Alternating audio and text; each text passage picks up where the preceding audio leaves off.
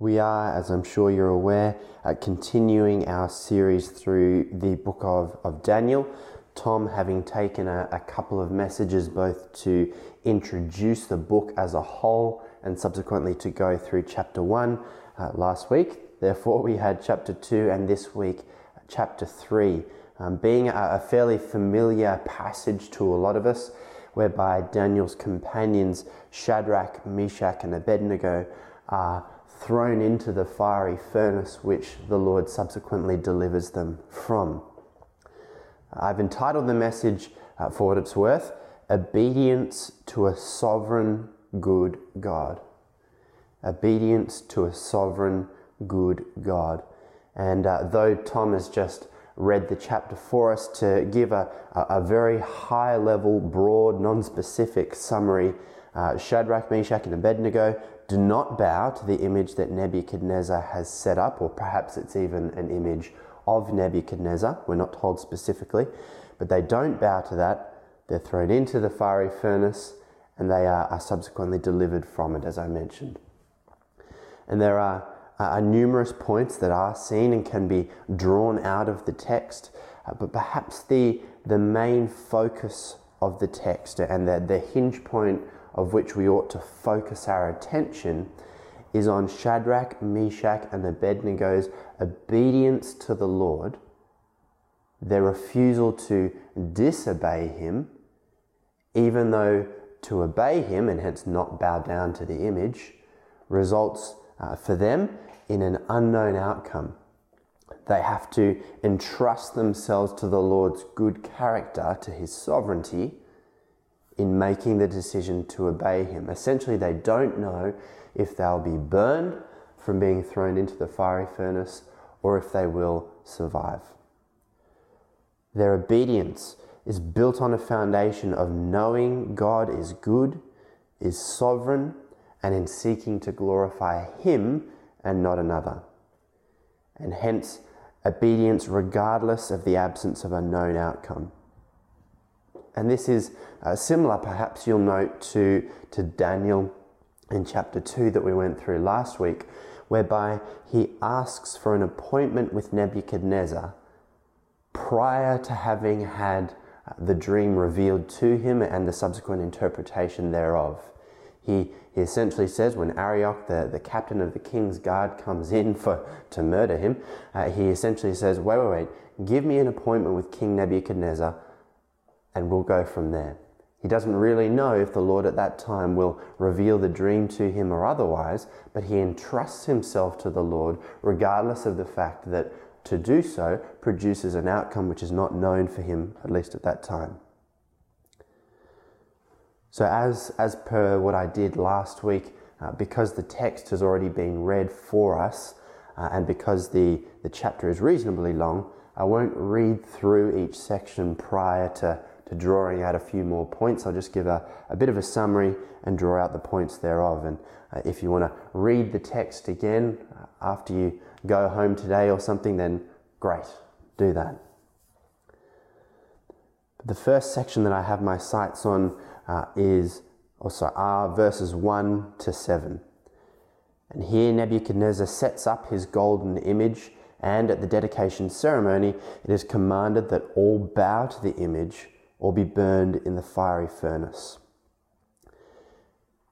And one of the things that I love about preparing messages or studying the Lord's Word more deeply, as opposed to just reading through it, let me be very clear, reading through the Lord's Word is good, but one of the things I love about preparing messages is because it causes you to slow down and study in a bit more depth.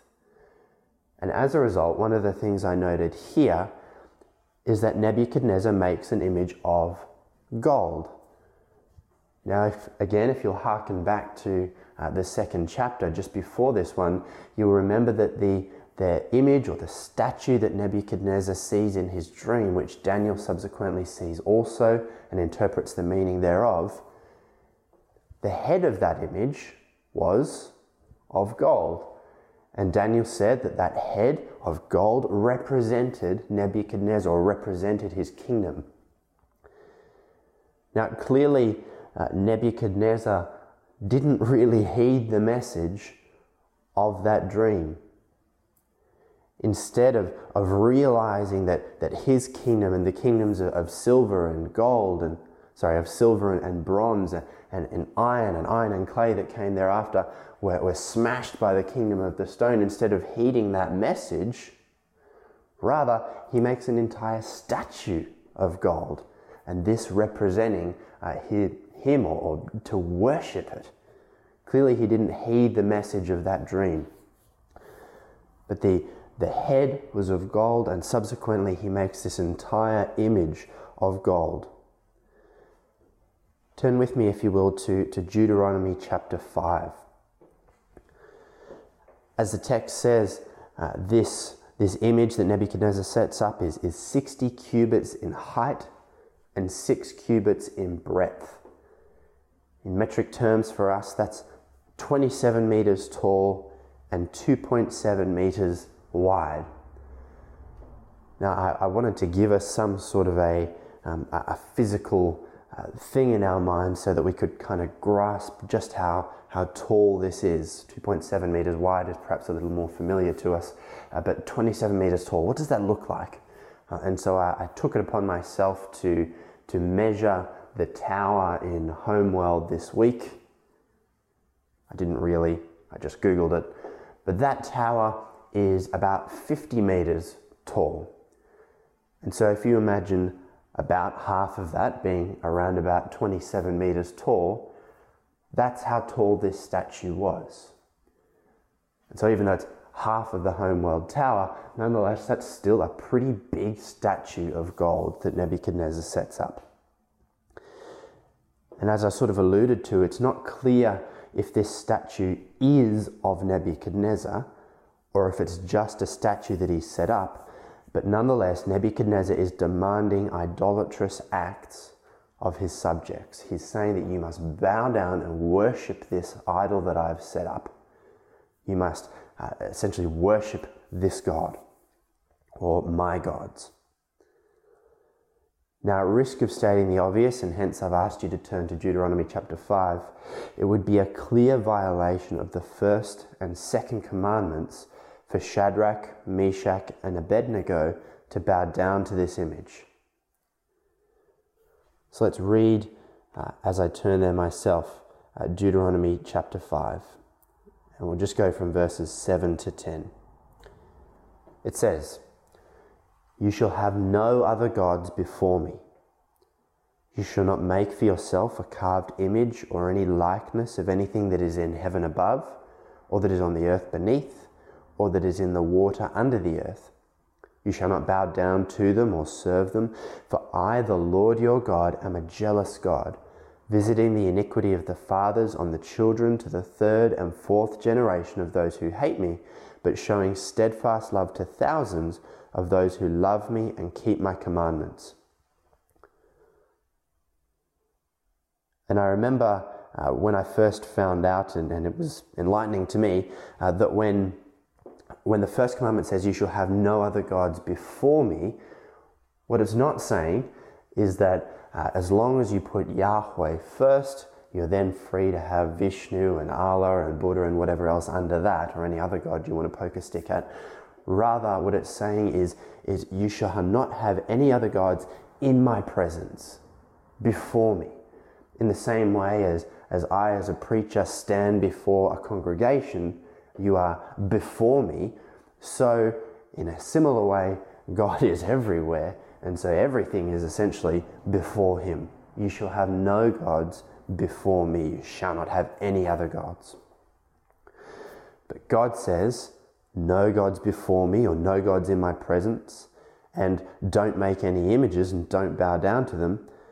And Nebuchadnezzar says, in effect or explicitly, here is your God, or a God, bow down and worship it. So if you're looking for an example of where civil disobedience to governmental authorities is appropriate and God-honoring, this is perhaps an appropriate place to look. We must obey God rather than men, say Peter and the apostles in Acts chapter 5. So moving on from that, Shadrach, Meshach, and Abednego have found themselves in an elevated role. Chapter 2, verse 49 notes, Daniel made a request of the king, and he appointed Shadrach, Meshach, and Abednego over the affairs of the province of Babylon. And just to take a brief tangent, I don't have the answer as to why this is. I just think it's interesting. But you'll notice that throughout the book of Daniel, Daniel is generally referred to as Daniel, his Hebrew name, whereas his companions, Hananiah, Mishael, and Azariah, in their Hebrew names, are generally referred to as Shadrach, Meshach, and Abednego. And you see it even in that verse, chapter 2:49. Daniel made a request of the king, and he appointed Shadrach, Meshach, and Abednego over the affairs of the province of Babylon. So even in the general narration of the chapter, his companions are referred to by their Babylonian names as opposed to their Hebrew names. And again, I don't have the answer to that as to why that is, but I just think it's interesting. But Shadrach, Meshach, and Abednego have found themselves in an elevated role in the province of Babylon.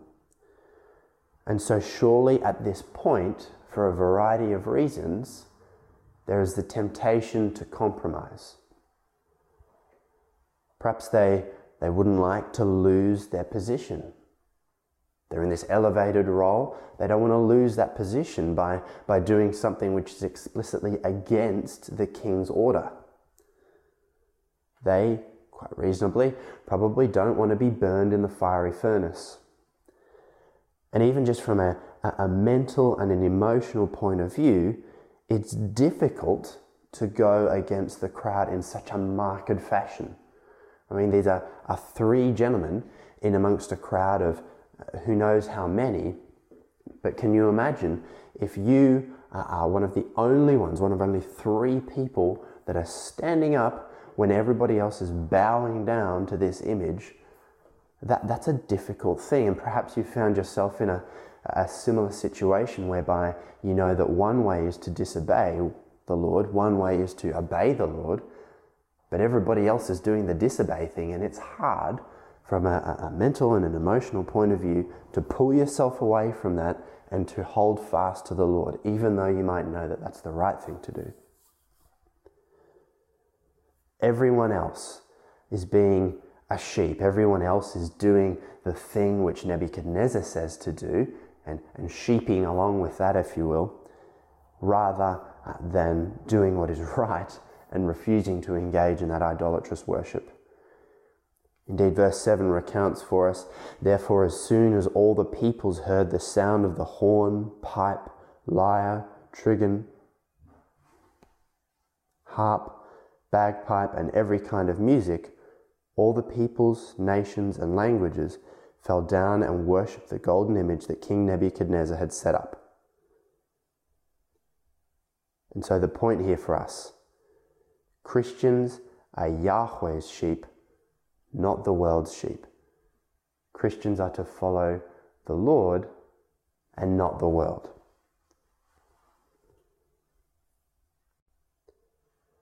So sequentially, next, verses 8 to 15. And to summarize the section, Shadrach, Meshach, and Abednego don't bow down to the image.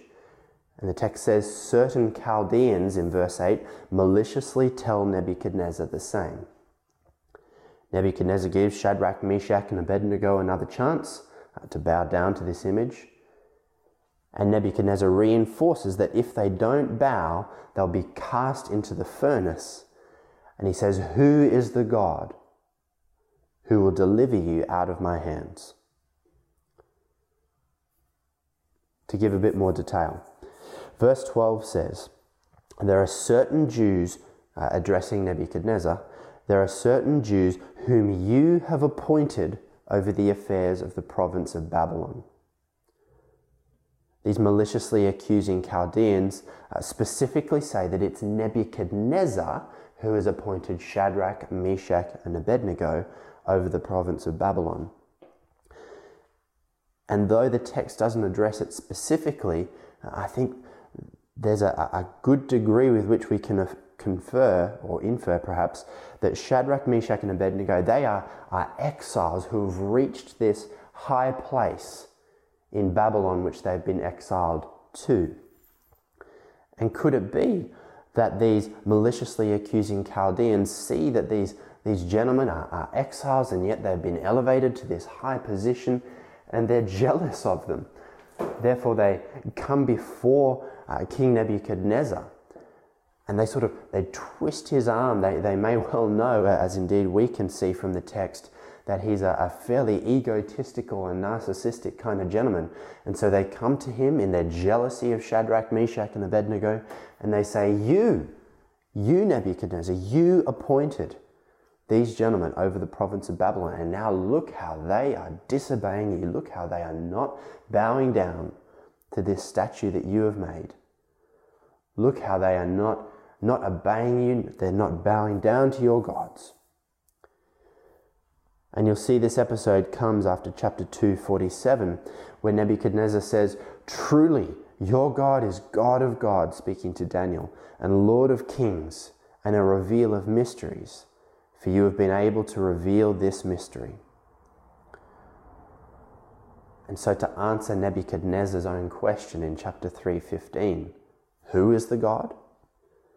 Perhaps the very same as you have proclaimed so highly, and who was able to reveal supernatural truths that could not otherwise have been known to Daniel. Perhaps this same God has the power to save from the fiery furnace. But Nebuchadnezzar's arm has been twisted, and he is thinking as his ever irrational and narcissistic self. The point for us that we can see from Shadrach, Meshach, and Abednego's actions is to worship God alone and not any idol. To flesh that out a little bit more, may God give us such a steadfast devotion to Him, to be able to withstand the pressures of the world to bow down to its idols. And at least in the West, to a large extent, there are less of physical, say, statues and idols that people would make and subsequently bow down to and worship. I'm sure there are some if we look hard enough. But there are certainly, though there are less physical gods and idols, there are many non-material systems and attitudes that are just as idolatrous as this golden statue which Nebuchadnezzar had set up. For example, the modern notion that subjective feelings are as important or even are as objective as solid facts, as objective facts, is such an idol. Even that feelings are facts. And this kind of notion results not just in obvious things like transgenderism, but in a more general and far-reaching societal attitude whereby any notion or any feeling, regardless of how outlandish it is, cannot be challenged. And if you do challenge such an idol of our society, refusing to bow down and worship it, you may find yourself in the proverbial fiery furnace. But as Christians, to combat this, as Christians, we worship the God who created all things. We worship the God who is the source of all things, who has authority over all things, who is the very source of truth.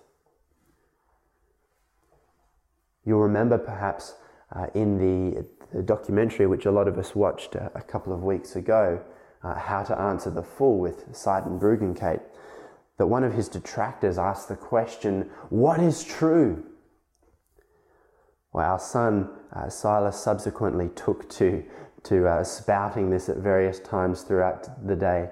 And so we gave him a response being, truth is that which accords with reality.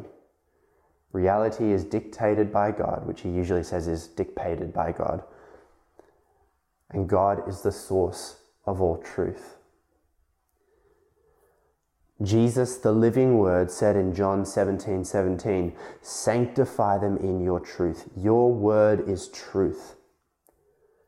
And so we, as those who worship Yahweh, as those who worship God, will not bow, ought not to bow down to the idols of relativism or subjectivism where the truth is not known and feelings are the rule of the day. Truth is good. This is not an idol we should bow down to, even if we're the only three, as it were, who are left standing when everybody else is bowing down around us. And so again, worship God alone, not any idol. Now, verses 16 to 18, which we find ourselves at now, are arguably that hinge point in the text. And so I want to read them because it's only a short section and because I think they're quite important. I want to read them again to sort of refresh us on them. So starting from verse 16, it says, Shadrach, Meshach, and Abednego answered and said to the king, O Nebuchadnezzar, we have no need to answer you in this matter. If this be so, that we'll be thrown into the fiery furnace for not bowing, our God whom we serve is able to deliver us from the burning fiery furnace, and he will deliver us out of your hand, O king. But if not, be it known to you, O king, that we will not serve your gods or worship the golden image that you have set up. Shadrach, Meshach, and Abednego note they will not serve Nebuchadnezzar's gods, nor worship the image. They say God is able to save them, but if he won't from the furnace, they will still not bow down to the image or worship the gods. Arguably, this is the central moment of our text that we find ourselves in, the hinge point or the fork in the road whereby a direction is chosen for what comes after. And not just what comes after in the narrative of the story, in the ebb and flow of the text, in the drama and resolution thereof, but really this is a history account of, in this case, three people's lives. So here is the moment they found themselves in, whereby to choose one way meant one fairly certain thing, to choose another way and obey God meant an unknown outcome, whereby they would have to entrust themselves and the outcome of their choice to the Lord. Shadrach, Meshach, and Abednego have refused the opportunity to recant their position and bow down and worship the statue.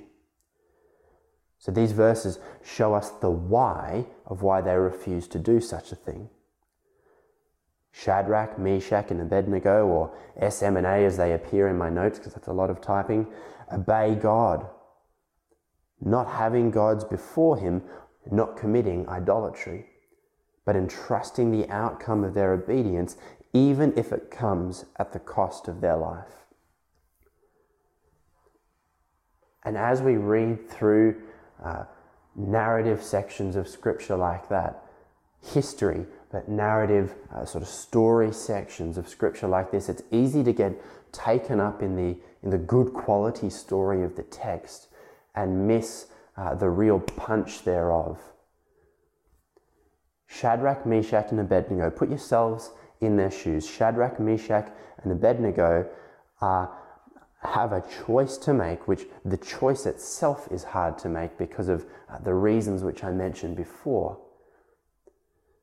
But the outcome may well mean that they are bound and thrown into a fiery furnace. And in the natural, human beings, when they contact fiery furnaces, do not come off on top. This is a real scenario that they found themselves in. Try and put yourselves in their shoes and try and feel, as it were, what they were feeling, and you have a greater appreciation then of how the Lord works through them, of the relationship, of the zealousness that they had for the Lord. Shadrach, Meshach, and Abednego know that God can save them from the furnace, but they do not know that God will, but they trust and obey God, refusing to sin against him. And I wonder if the "He will deliver us out of your hand" in verse 17 encompasses both possible outcomes. God will deliver us if we die, in that we will be with him in eternity. Or God will deliver us out of your hand by preserving our lives from the fiery furnace. But the point which we can draw out from what Shadrach, Meshach, and Abednego do is to obey God and trust the outcome to Him, knowing He is good. Verses 19 to 25, Nebuchadnezzar is enraged and orders the furnace be heated 7 times more. Just to be clear, he didn't have a temperature gauge up on the wall by which he wanted it heated 7 times what it currently was. It just means a lot more. To be heated 7 times more than regularly heated, Shadrach, Meshach, and Abednego are thrown in. The furnace is so hot that the men who throw them in are killed, or who are sent to throw them in more accurately. And Nebuchadnezzar subsequently observes 4 men walking freely within the flames, and he notes the 4th is like a son of the gods in verse 25.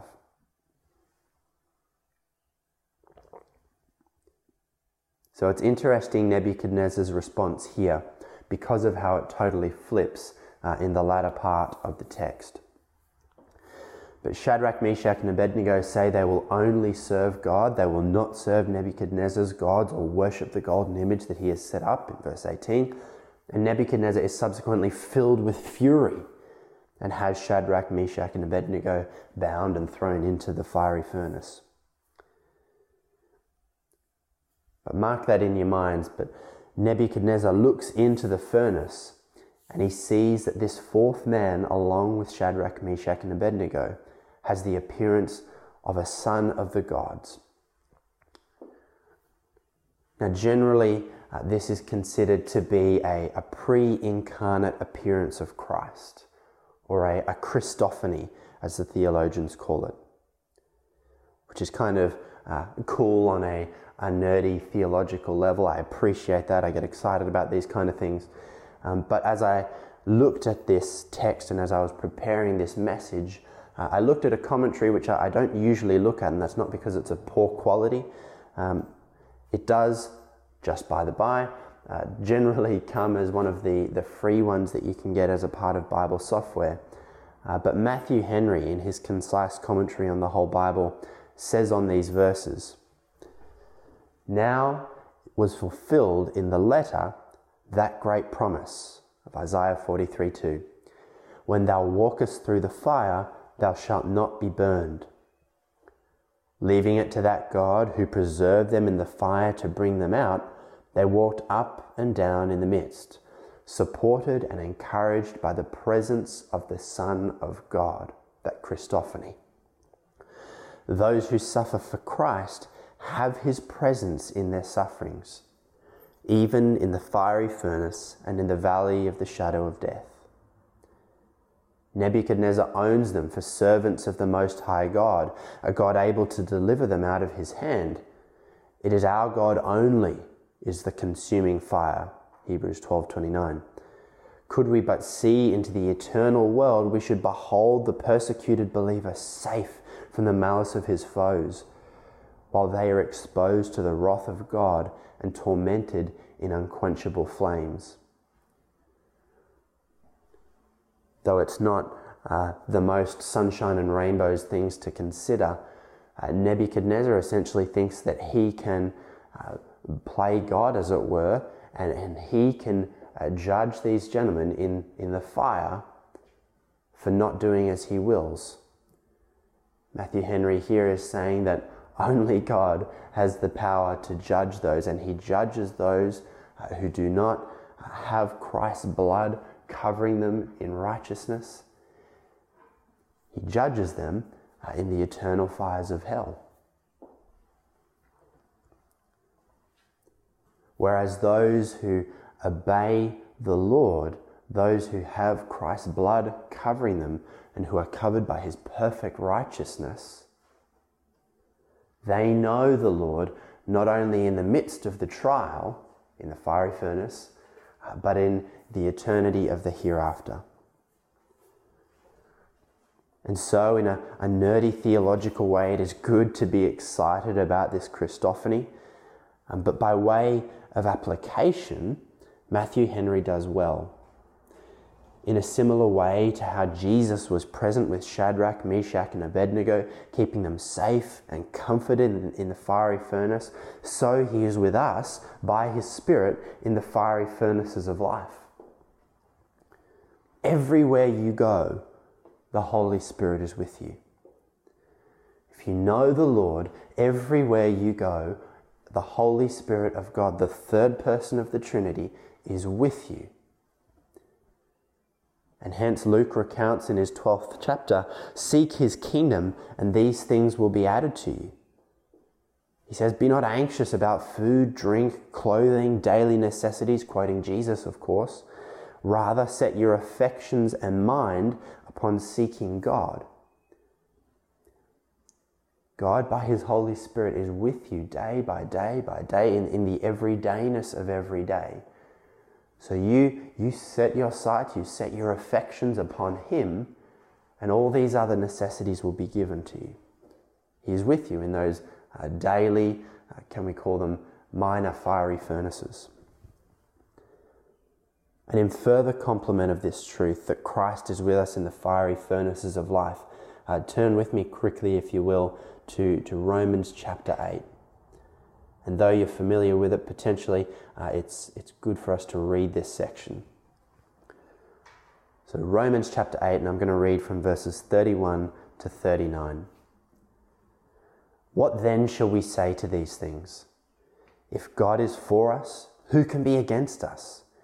He who did not spare his own Son, but gave him up for us all, how will he not also with him graciously give us all things? Who shall bring any charge against God's elect? It is God who justifies. Who is to condemn? Christ Jesus is the one who died. More than that, who was raised, who is at the right hand of God, who indeed is interceding for us. How often do you compliment? How often do you contemplate that truth? That Jesus, the God of all, the second person of the Trinity, is interceding for you at the right hand of God. Who shall separate us from the love of Christ? Shall tribulation or distress or persecution or famine or nakedness or danger or sword, which sound fairly fiery furnacey to me, as it is written, for your sake we are killed all the day long. We are regarded as sheep to be slaughtered. No, in all these things we are more than conquerors through him who loved us. For I am sure that neither death, nor life, nor angels, nor rulers, nor things present, nor things to come, nor powers, nor height, nor depth, nor anything else in all creation will be able to separate us from the love of God in Christ Jesus our Lord. Hallelujah and amen. So our point again to draw out from Daniel and complemented by these verses in Luke and Romans, obey God. He is with you in the fiery furnaces of life. And so the last section of the chapter in Daniel chapter 3, verses 26 to 30, Nebuchadnezzar orders Shadrach, Meshach, and Abednego to come out of the furnace, and not even their hair is singed, nor do they smell of fire. Nebuchadnezzar decrees that, and isn't this the amazing flip which we see, having in the other earlier parts of the chapter said, who is the God who is going to save you from this fiery furnace? And having so despised Shadrach, Meshach, and Abednego for refusing to obey Nebuchadnezzar and rather obeying the Lord, look at this shift. Nebuchadnezzar decrees that any people, nation, or language that speaks anything against the God of Shadrach, Meshach, and Abednego shall be torn limb from limb and their houses laid in ruins, for there is no other God who is able to rescue in this way. And Shadrach, Meshach, and Abednego are promoted. Now, of course, we would love it if Nebuchadnezzar at this point had abandoned his plethora of other gods. Regrettably, it is not so. But the fact that he notes that no other God is able to rescue in this way, and any people, nation, or language that speaks anything against this God shall be torn limb from limb, etc. This is quite a turnaround. You'll notice also that Nebuchadnezzar beckons these gentlemen, our heroes of the story, as servants of the Most High God. And notice also in the text that many of the same characters, the satraps, the prefects, the counselors, etc., many of these same characters who were present in the original part of the text, who have seen that Shadrach, Meshach, and Abednego did not bow down to this image that Nebuchadnezzar has set up. They very well may know that they were subsequently thrown into the fiery furnace. They've seen that they survived the fiery furnace, and to such an extent that not even the hair on their head was singed, nor did they even smell like smoke. Many of these same characters are now present to see the work of the God whom they should have been devoted to. The death of these fellows in the natural was a foregone conclusion. Even the mighty men of Nebuchadnezzar's army, who were brought to throw Shadrach, Meshach, and Abednego to the furnace, were killed because of the intensity of the flame. In the natural, it was a foregone conclusion that these gentlemen ought to have burned. But isn't it like the Lord to use a situation which seems most devastating to his cause, to totally flip it and to use it to his glory? And we see that here with Shadrach, Meshach, and Abednego. And we see it even more poignantly with the cross of Christ. Here was the King of the Jews. Here was the Messiah. And he was hung on a tree, on a cursed implement. It seemed the greatest defeat, and yet it was a great, great victory. He died, he was in the grave, he rose, he reigns victoriously. The Lord flips situations that seem most devastating to his cause, and he uses them for his glory. Such is the case here and elsewhere in Scripture, and perhaps even in your own existence. So the point, obey God. He is Lord of all and is able to turn the direst of situations and use it for his glory and for the good of his people. And as we come to a conclusion, the central theme, as I've noted, is to obey God and entrust ourselves to his good character and sovereignty, even in the midst of an unknown outcome. And if I could just add one word to that, this is not the same. It is really entirely different to saying that if we drive down the highway at 100 kilometers an hour and we take our hands off the wheel and we entrust the outcome to the Lord, these are not the same things. This is not a call to stupidity, but rather where we find ourselves at a fork in the road, and one way is to disobey God for a known and potentially pleasant outcome. The other way is to obey God and entrust the outcome to him, regardless of the outcome being unknown to us. We do the latter, and we look forward to knowing him within the uncertainty. Now, we can't know explicitly, but I do wonder if Shadrach, Meshach, and Abednego looked back on this fiery furnace experience whereby they had known the intimate presence of the second person of the Trinity, at least by most folks' interpretation. I wonder if they looked back on that fiery furnace, literally and metaphorically experience, in rather than any kind of distress, but rather in great pleasure. I wonder if it's something that they loved to consider because it was the experience whereby they knew the most intimate presence of the Lord in their lives.